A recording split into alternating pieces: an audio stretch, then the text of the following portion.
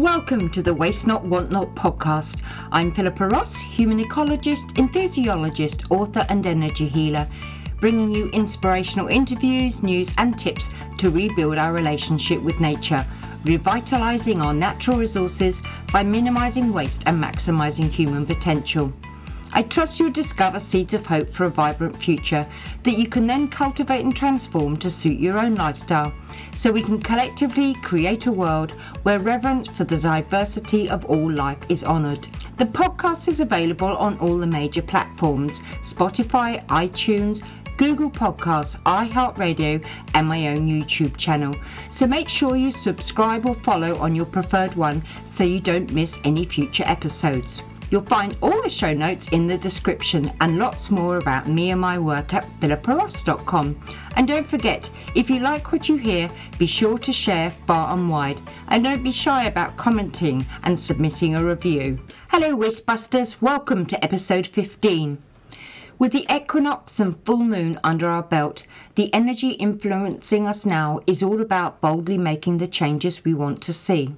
Something my guest Joanna Penn did nearly 15 years ago after reaching a tipping point in her life when her job became a daily grind. Propelled by a desire to create a life full of opportunities to write and travel, she set about implementing the small changes she needed to make her dream a reality.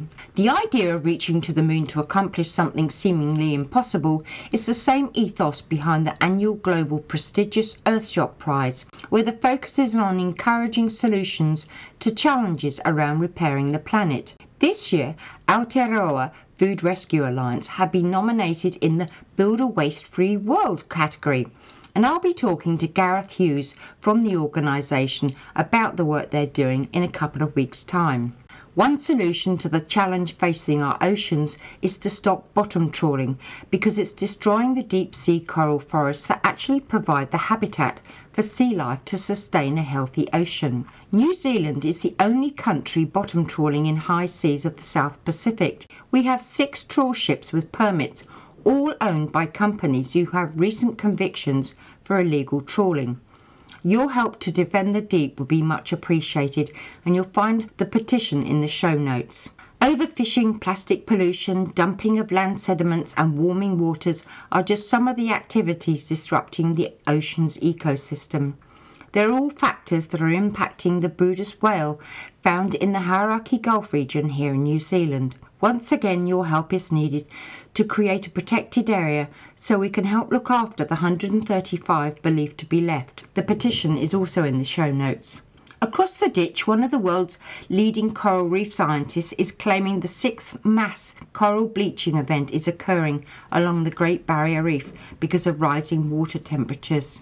Talking of rising temperatures, there's been an unprecedented heat wave at both poles. In the last week, Antarctica reached 40 degrees Celsius above normal, and the Arctic hitting 30 degrees above its usual levels, both clear warnings of disruption of the Earth's climate systems. There is some extra special news in Antarctica though. A thriving microbial community has come to light beneath the Ross Ice Shelf in Antarctica. The food webs are built on inorganic nitrogen and sulfur compounds, which provide a chemical energy that fixes dissolved carbon dioxide into complex organic molecules and biomass, which in turn fuel this underwater world. Why is it special? Well, the ice shelf is named after my great-great-great-grandfather, Sir James Clark Ross, who discovered the region in 1841. And he hinted at microscopic life beneath the ice back in his journals all that time ago. Not so good news is the unfathomable decision that came out of the UN negotiations that went on last week to create a treaty for the high seas. I can't find any explanation anywhere. It looks like they just ran out of time to talk about it instead of just making a pledge to actually do something. Watch this space, as they're supposed to reconvene before the end of the year. Best they get a bloody move on, or they'll never reach their goal to protect a third of our oceans by 2030. This is all proof we can't leave it to others, so here's something everyone can do this coming Saturday 26th of March at 8:30 p.m, where everyone all over the world can join in. It's an event called Earth Hour, started in Sydney 15 years ago, to raise awareness of the issues facing our collective home, Mother Earth. Everyone turns their lights off for an hour as a symbol of solidarity. You don't have to stop there though. Use the time to make a pact with yourself to regularly do something like eat more sustainably, waste less food, lower the level of plastics you use, consciously conserve power, look at ways to save water, honour outdoor spaces by ensuring you leave no trace of your being there. Be a conscious consumer. Travel responsibly. Carpool or cycle. Share information like this podcast with your networks. Step up and volunteer your time and or money to an organisation that's dear to you. Remember, the journey of 1,000 miles begins with one step. Now it's time to introduce my gorgeous guest this week, Joanna Penn, a fiction and non-fiction writer and fellow podcaster with a passion to help people develop their own creativity and share it with the world. Her insatiable appetite for learning supported her journey through unknown territory, allowing her to discover ways she could combine her passion for writing, love of travel, theology, archaeology, and her business acumen to create a unique, thriving, sustainable evergreen company where she's now respected worldwide for her knowledge and literary works. We recorded the interview 3 weeks ago, so my reference to this being my 12th episode is a tad out, but you'll get the gist of why I mention it when you hear my introduction. Welcome, Joanna. Thank you so much for joining me from the other side of the world. Oh, thanks for having me, Philippa. It's good to be here. Well, it's an extra privilege because I'm only on my 12th episode and you have just published your 605th podcast, I believe. Yeah, I know. But you know how it goes. You do one thing after another and then suddenly like 12 years has passed and you've got all the stuff. And I think, as you're finding as well, talking to people and learning things. And it's interesting. I think podcasting can be one of those creative things that also help with marketing, but they also help people. And so, yeah, I really find podcasting is one of those things that can change your life, a bit like writing a book or any of those sort of creative tasks. I think people go into it for one reason and then it turns into something completely different. Yeah, one of the reasons I started it was because there's so much energy going on in the outside world and people complaining and things. And I wanted to make a positive contribution. And I know so many wonderful people and so many people have influenced me. I just thought, people on your back doorstep as well as people the other side of the world. And I just wanted to bring it together. And I just love connecting with people and sharing information. So it's going from strength to strength and I'm loving it. It was a bit of a nightmare learning all the technology to begin with, but I'm a dab hand at it all now. Yes, well, like anything, once you've done it once or 10 times, then you pretty much know how to do it. So yeah, and also I think learning new skills as technology changes, that's really important thing for people to do, and not just to think, it's too complicated, because as you found, there's so many tutorials online, there's so much help, and then we can pay it forward as well. So hopefully you'll also inspire other people to podcast in the same way that my show has over the last 12 years. Well, you definitely inspired me to start it, and I kind of role modeled on your podcast. So I'm sure you'll see some similarities into the intros and outros and things like that. But it's a compliment. Thank you. So did you always aspire to be a writer, or did you have some other dream vocation? I think I was always just a very studious child, and so I've always loved learning and reading. So like something to do with books was always part of what I wanted to be. I guess I just didn't know how that might happen when I was younger. I definitely wanted to be an archaeologist. Like I wanted to be an Egyptologist, and I used to get all the colouring books with ancient Egyptian hieroglyphics and stuff like that. And I have travelled in Egypt, and obviously I've written about it in some of my fiction. And so I always wanted to have some kind of study and some kind of historical aspect. And then I think, when I was, as you know, sort of, it wasn't easy to be a writer back in the day, and the business models weren't really there. And I was raised by a wonderful single mum, and our focus was always, making enough money to pay the bills. And so Yeah. I definitely had in my mind from a young age that I wanted to make my own money, and that I wanted to not, be on benefit, or, and obviously there's nothing wrong with that. But I was like, right from the beginning, I thought I have to be financially independent. And that's what I was taught by my mum. And I got all my exams and my degrees, and I did all the right things, and I went to be a consultant, and I did earn that money. I earned really good money. But then, as so often happens in your early mid 30s, and I was like, whoa, what just happened? I've got this job, they pay me really well, and I hate it.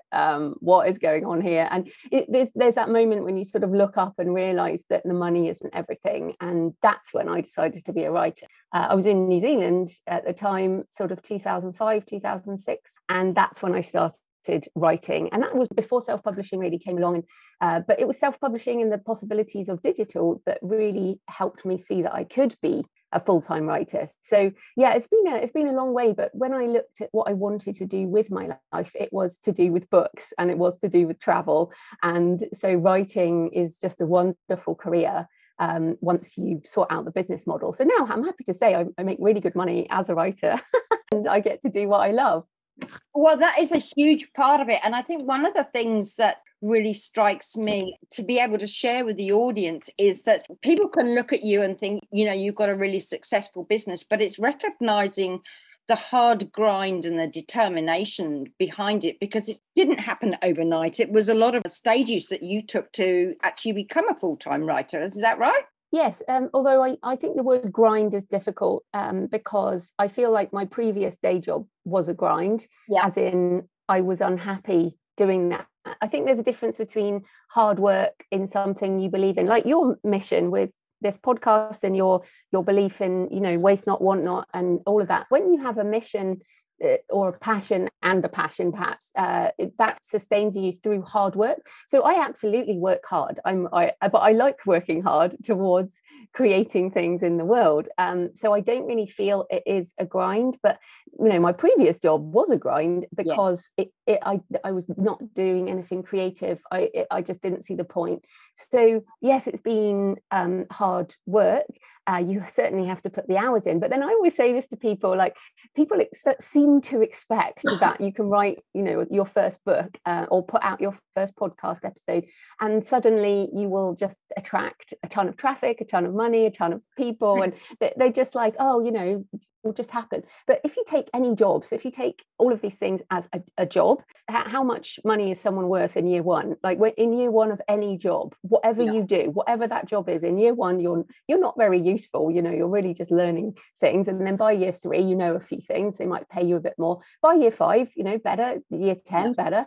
And I'm at now, year 15 or something as a writer. And so it makes more sense that at 15 years, at 37 books or whatever I have, that actually I would have a career. But I certainly what I want to encourage people is, I didn't know that back in 2005, 2006. All I knew was I need to start writing something. And then you just take what is the next step, the next little step in one direction.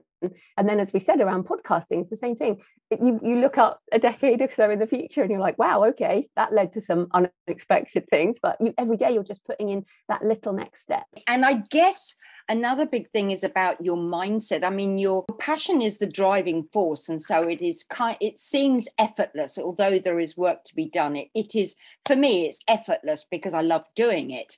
But actually, it requires a certain mindset, because it's a very, what we're doing is writing, and podcasting can be particularly lonely. So you need to create that mindset. What kind of experiences have you had to overcome?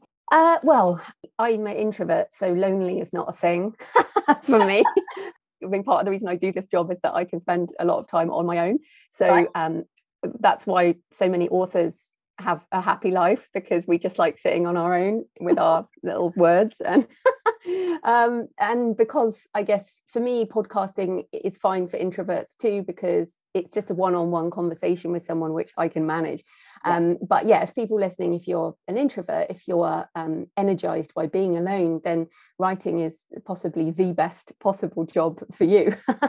But in terms, I mean, in fact, talking about challenges, one of the biggest challenges of my previous career was that I was an IT consultant and I worked in these massive open plan offices with like 400 people in an office, and I was sick all the time because of the noise and the stimulation, and I didn't understand back then that being an introvert was such an important part of my personality, and it was like my brain was constantly overstimulated, and so I had a lot of migraines and a lot of health problems.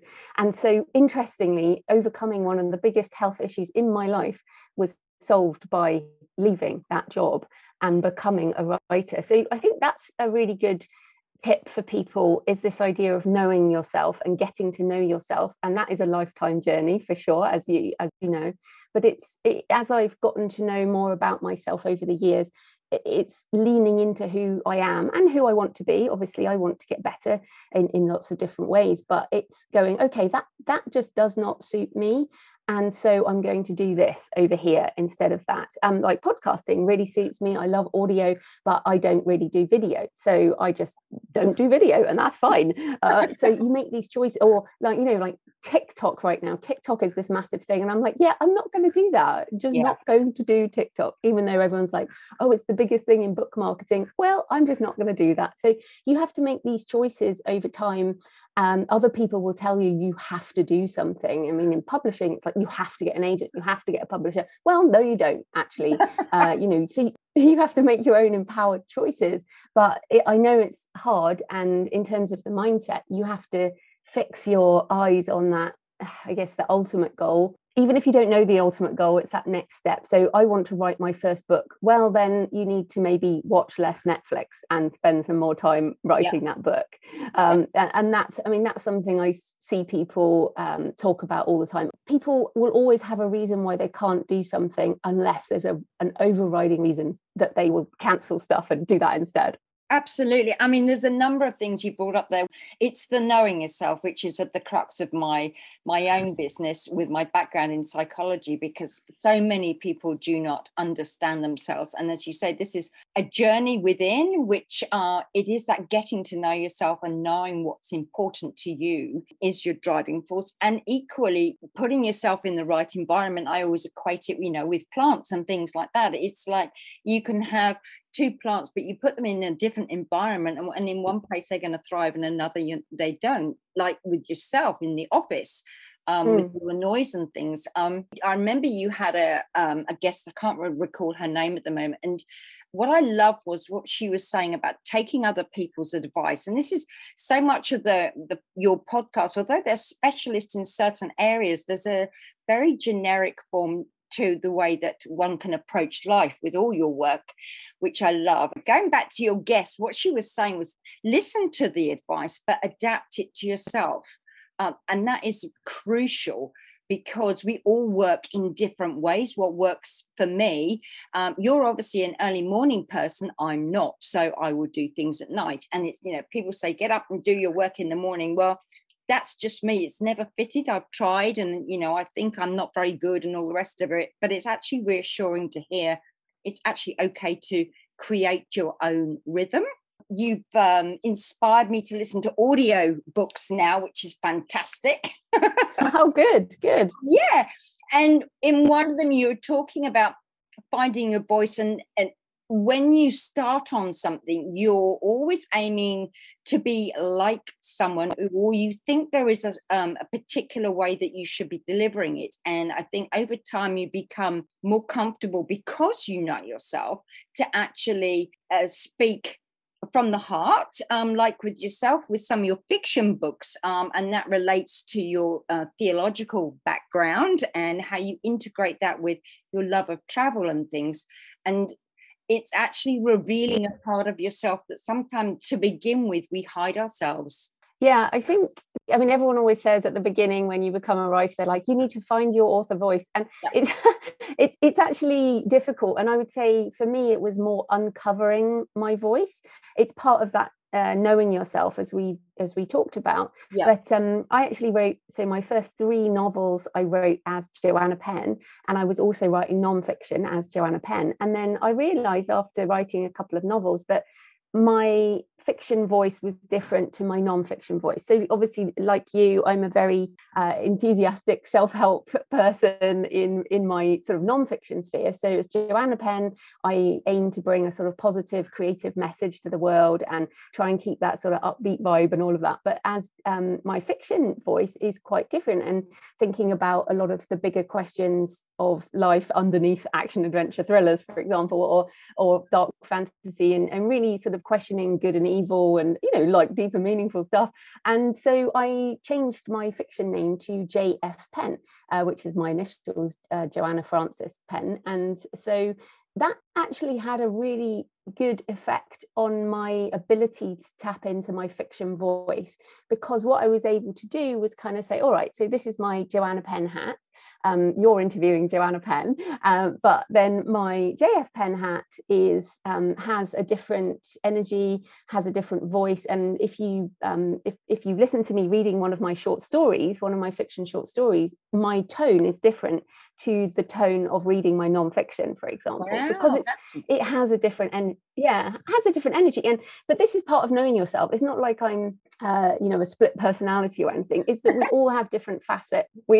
Facets of our personality. We're all different people to different people, right? You've got I think you've got a picture with your grandkid on your website, I think.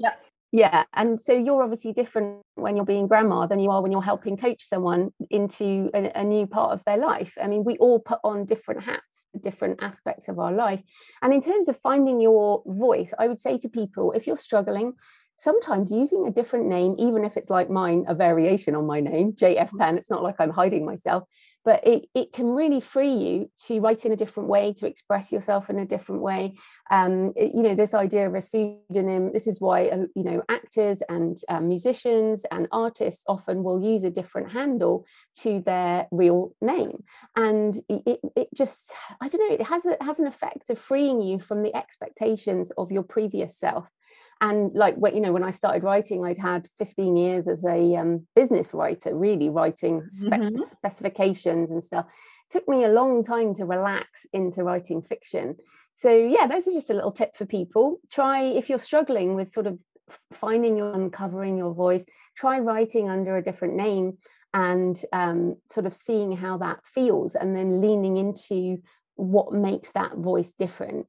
Didn't J.K. Rowling, with one of her novels, she used a different name? I can't remember the name she used now, but yes, she started writing as Robert Galbraith. And you're right, what happened was, after Harry Potter, she's obviously put in a Harry Potter bucket. That's all you can do, JK. And then she wrote a book called The Casual Vacancy under JK Rowling, and I loved that book.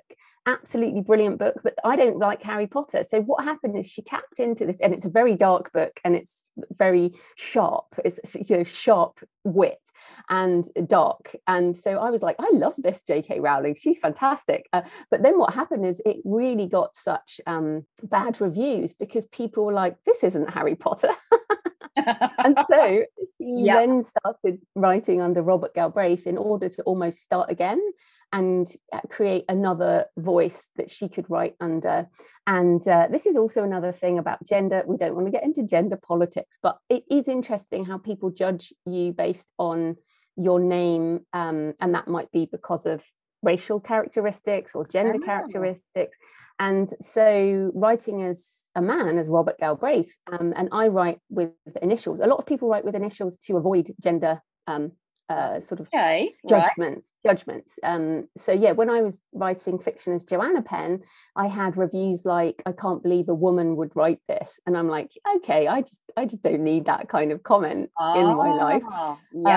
So moving to initials, and a lot of men do this when they write in romance, a lot of, so it's not just women as men, or by using a different handle, you can free yourself. So yeah, J.K. Rowling did it as Robert Galbraith, and I highly recommend her books as Robert Galbraith. I've actually got it, but I've never, for some reason, I've never got round to reading it. And there's always some other book. I mean, my books by my bed are just piled high, sort of thing. And I tend to read more non-fiction, so I have to be kind of in a particular zone to be reading fiction. So now you've inspired me to get going on that one.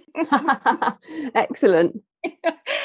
So going back to the business side of things, as you say, it was hard to transition from that side of things. But another thing I loved about, I still love about your work is when because one of your books is creating a business as an author, and it's again, a lot of your advice is very generic, but you focus very much on building a sustainable evergreen business. Where did that come from? First of all, I'd probably direct people to How to Make a Living with Your Writing, which is very specific around writing.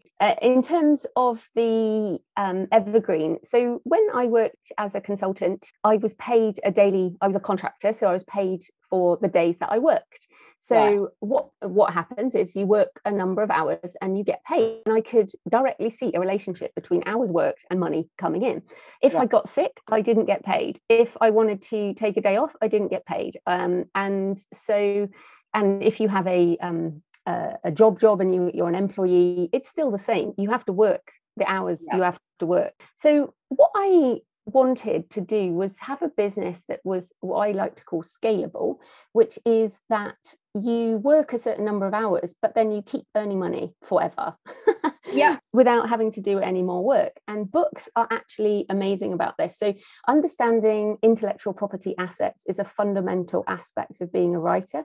But when you're a new writer, you don't really understand it. It's something you can learn. But there's a chapter in How to Make a Living with Your Writing if you're interested, also on my website. But so once you understand what an asset is, so an asset essentially, an asset might be you buy an investment property. I know a lot of people do that in New Zealand, and then you rent it out and you get income from that property. So if you think about intellectual property, it's just the same type of thing, but it's not like a physical, tangible thing. So a book is intellectual property asset. So I was like, oh my goodness, let's say I spend 6 months to a year, because at the beginning it does take longer, writing a book.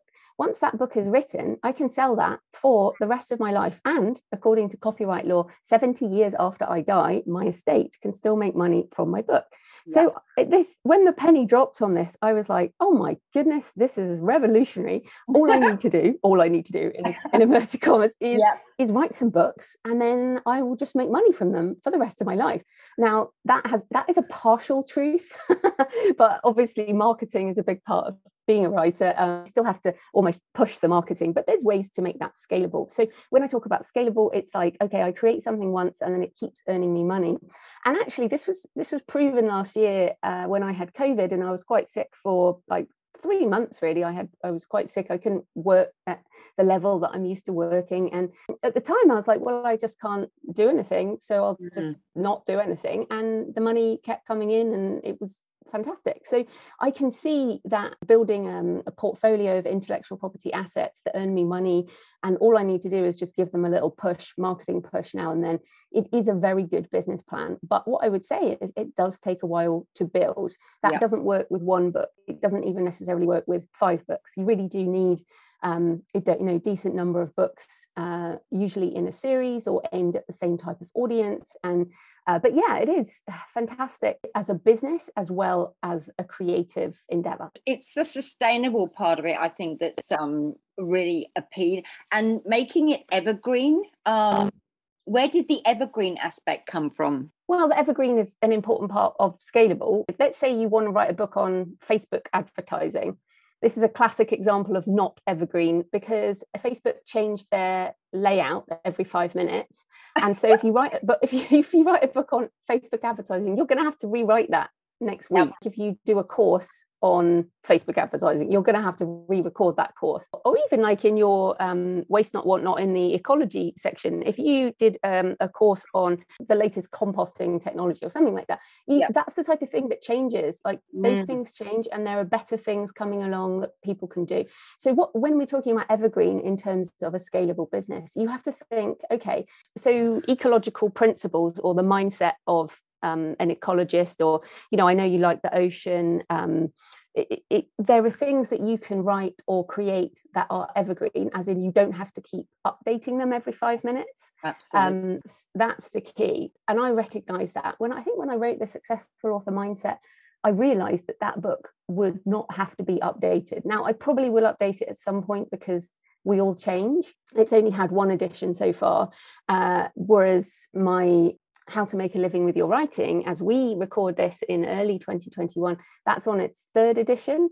And I can see that with Web3 and blockchain and all that, I'm going to have to rewrite that again within the next couple of years. And so on the one sense, if you create courses or books or products that are not evergreen, they are partially scalable, but you're going to have to redo them. So the income from those things are going to drop off.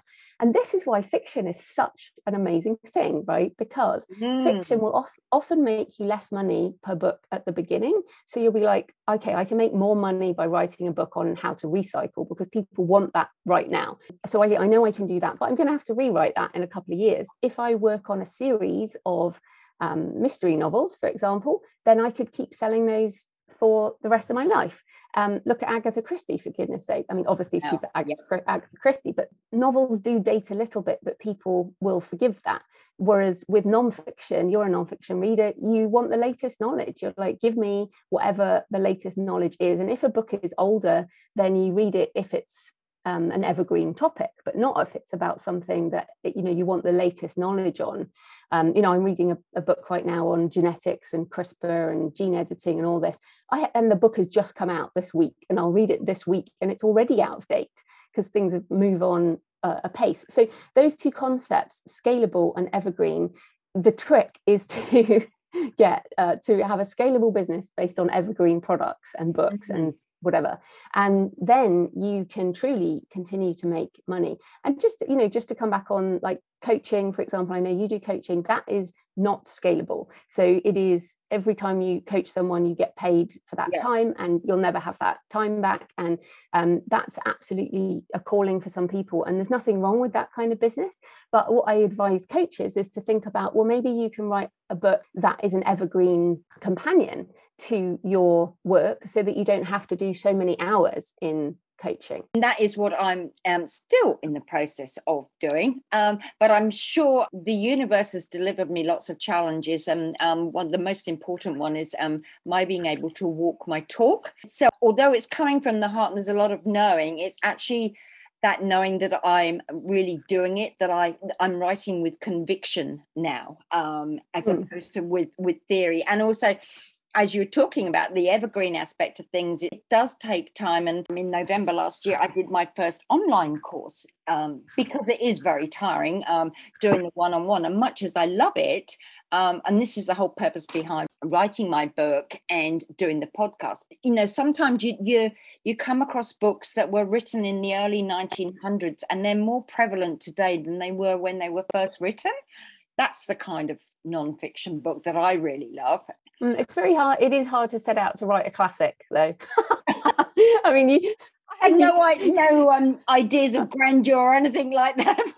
It'd be nice. Yeah, no, it is good to think about when you're writing your own book, it is good to think about, well, what will make this something that I don't have to rewrite? For example, even just a trick of, if you want to include a list of resources about some technologies, or when I say technologies, I mean, talking about the ocean, for example, there's all this development with different organisms that can eat oil, and this type, there's technologies that are happening in every single sphere that will hopefully change things for a lot better. But as they change, you don't want to have to update a book. But what you can do is say, if you would like, I've got a list of resources on my website, and then in the book you just direct people to your website, and on the website then you can keep the website updated rather than have to redo the book every time. So I think that's a bit of a tip for people with nonfiction, is just to really consider, when will I have to rewrite this because of whatever reason, and how can I make it so that doesn't happen as often as possible? Because this is the thing, we think, oh yeah, no, that's fine, I'll just do that in a couple of years, and then how fast does time fly? And you're like, and I'm looking at one of my books, like How to Market a which is also on its 3rd edition, and again, I should probably win, and I'm like, I really don't want to do that. But the option is I either retire that book completely, or I do another edition. So you have to make those choices around your business. And look, the challenges never stop, as you know. There are always new challenges. And I think, again, this is where self-publishing indie authors come into their own, because you can do a digital version of your book that you can update. Whereas if you're going the traditional route, it takes a lot longer from when you sign that contract to actually when the book comes out. So you need to be thinking about it even more. Yeah, absolutely. Absolutely. Is there a person or a book that has really influenced you throughout your life? And in what way have they? Oh, so many. Obviously, I'm a big reader. I probably read 3 to 5 books a week. Wow. And listen to audiobooks. And, I absolutely prioritize reading as part of my daily life. So it's very hard to pick one. What a book I would definitely recommend to people if you're interested in being a writer is Turning Pro by Stephen Pressfield. The idea of turning pro can apply to anything. So it could apply to, being an ecologist, for example, or whatever you decide to do. But in Pressfield's book, he really just talks about when you turn pro, life becomes much more simple. You can turn pro in your mind before you turn pro financially. It's definitely a mindset as well, isn't it? Yeah, it is. And you basically say, and what I did in that contracting job, I was in Australia at the time when I really made the decision, and I was like, right, I am not going to follow the career track anymore. I'm opting out of this career. I will do the job while I build up my other career, but I'm opting out of the career. I'm going to turn pro as a writer. And once you do that, once you understand your priorities in life, and you're like, okay, I've turned pro in this direction, so that's what I do. And then it just helps you make decisions, because you can say, well, I don't do that, I do this. And I will work the hours I have to work, but I won't work any extra hours. I'm spending my extra hours on what I'm building for the future. So Turning Pro by Stephen Pressfield, it will challenge you for sure. Cool. And again, that brings up the, making a personal commitment and creating your own legacy. So do you have a legacy yourself that you've created? Well, I think I've always said with my nonfiction work that my goal is to empower or release like a million books in the world. So when I started, I was like, I want to empower writers to be creative enough and empowered enough to put their books in the world. And over the years, they've put me in their acknowledgements and in their dedications. And so I lost count of how many books I might have inspired. But for me, we all have to pick our battles. And I really believe that people's creativity is what's going to solve the problems of the world. So, for example, I'm very positive about the future of the planet, because I absolutely believe in people's creativity. Given the resources, people will solve these problems. People are amazing, and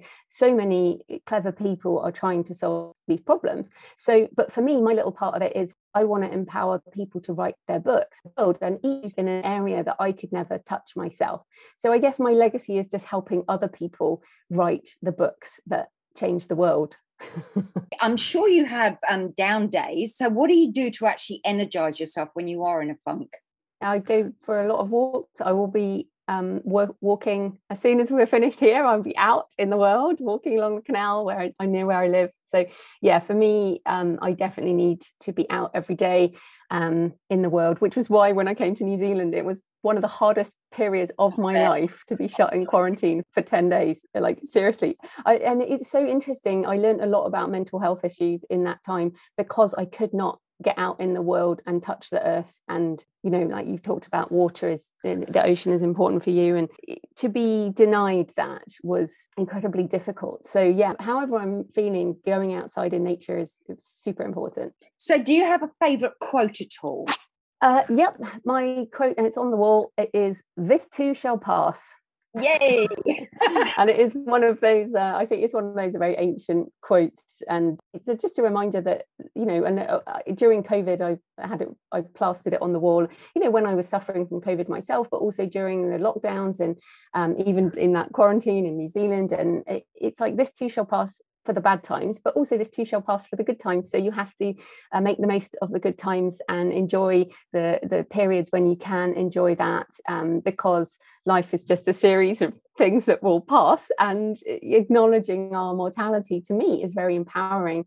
And how we can make the most of this short life is just it's why we're here, basically. Absolutely. So if there was one thing you could affect change in the world, what would it be and why? Well, I think it's what I said about legacy. I mean, you asked about that. I think for me, I would empower everyone's individual creativity and give people the resources they need to be creative in their lives. I think so much of our education system and the world crushes people's creativity.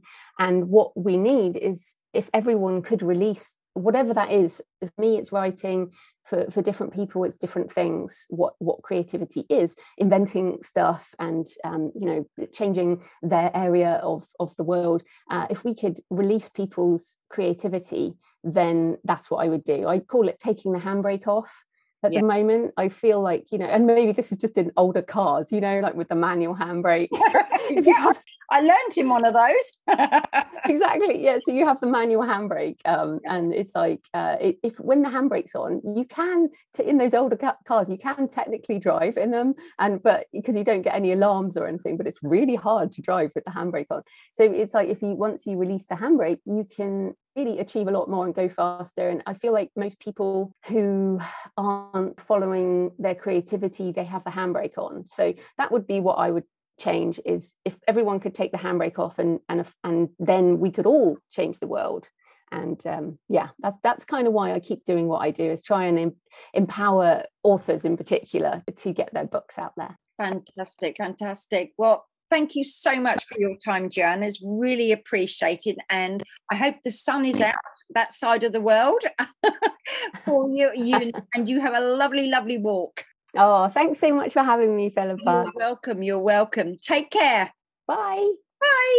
I'm sure Joanna will have read the book that I'm currently reading by Anne Lamott, published in 1994, called Bird by Bird. And I just have to share an excerpt with you, as it humorously summarises the need to get out of our own way and just get on with doing a small amount each day. I hope you enjoy hearing it as much as I did when I first read it. Life is like a recycling centre where all concerns and dramas of humankind get recycled back and forth across the universe. But what you have to offer is your own sensibility, maybe your own sense of humour, or insider pathos or meaning. All of us can sing the same song, and there will still be 4 billion different renditions. Some people will sing it spontaneously with a lot of soulful riffs, while others are going to practice until they could sing it at the Met. Either way, everything we need in order to tell our stories in a reasonable and exciting way already exists in each of us.